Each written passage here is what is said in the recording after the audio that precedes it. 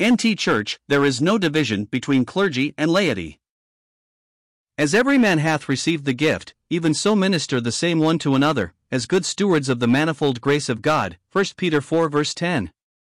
So we, being many, are one body in Christ, and every one members one of another. Romans 12 verse 5. But all these worketh that one in the selfsame Spirit, dividing to every man severally as he will. For as the body is one, and hath many members, and all the members of that one body, being many, are one body, so also is Christ. 1 Corinthians 12 verses 11 and 12. There is one body, and one Spirit, even as ye are called in one hope of your calling, but unto every one of us is given grace according to the measure of the gift of Christ. Ephesians 4 verses 4 and 7.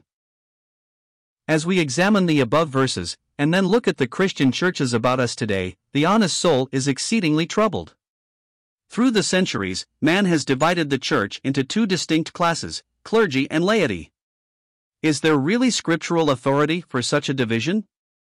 One searches in vain for such evidence in the Holy Scriptures. Instead, one finds that we are all members of the body of Christ, and no one holds a position that would make him the head over the rest of the body.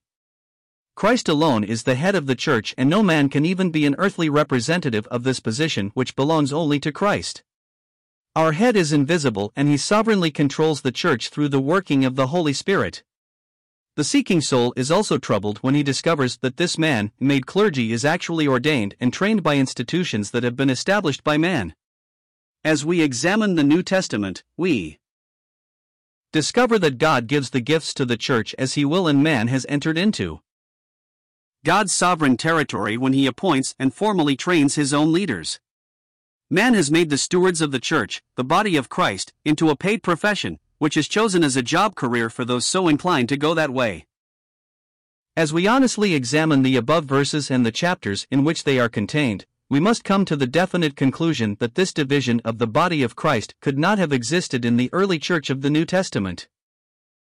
A distinguishing characteristic of a true New Testament church is that there is no division between clergy and laity.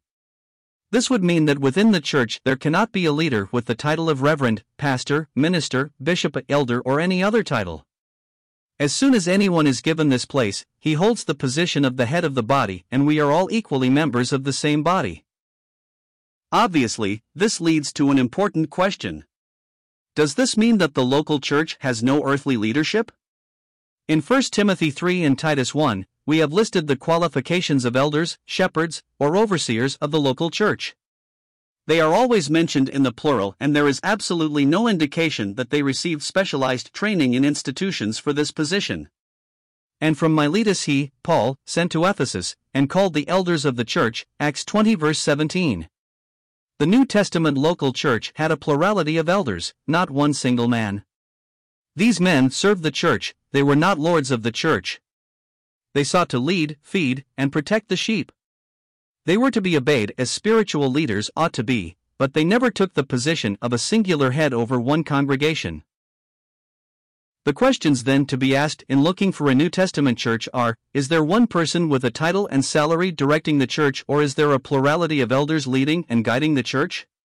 Is there an absence of leadership displaced by majority consensus without the guidance of spiritually exercised men? No leadership is without scriptural warranty, just as is one-man leadership. Sometimes, to avoid one extreme, a church may go to another extreme. Obey them, plural, that have the rule over you, and submit yourselves, for they watch for your souls, as they that must give account, that they may do it with joy, and not with grief, for that is unprofitable for you. Hebrews 13 verse 17.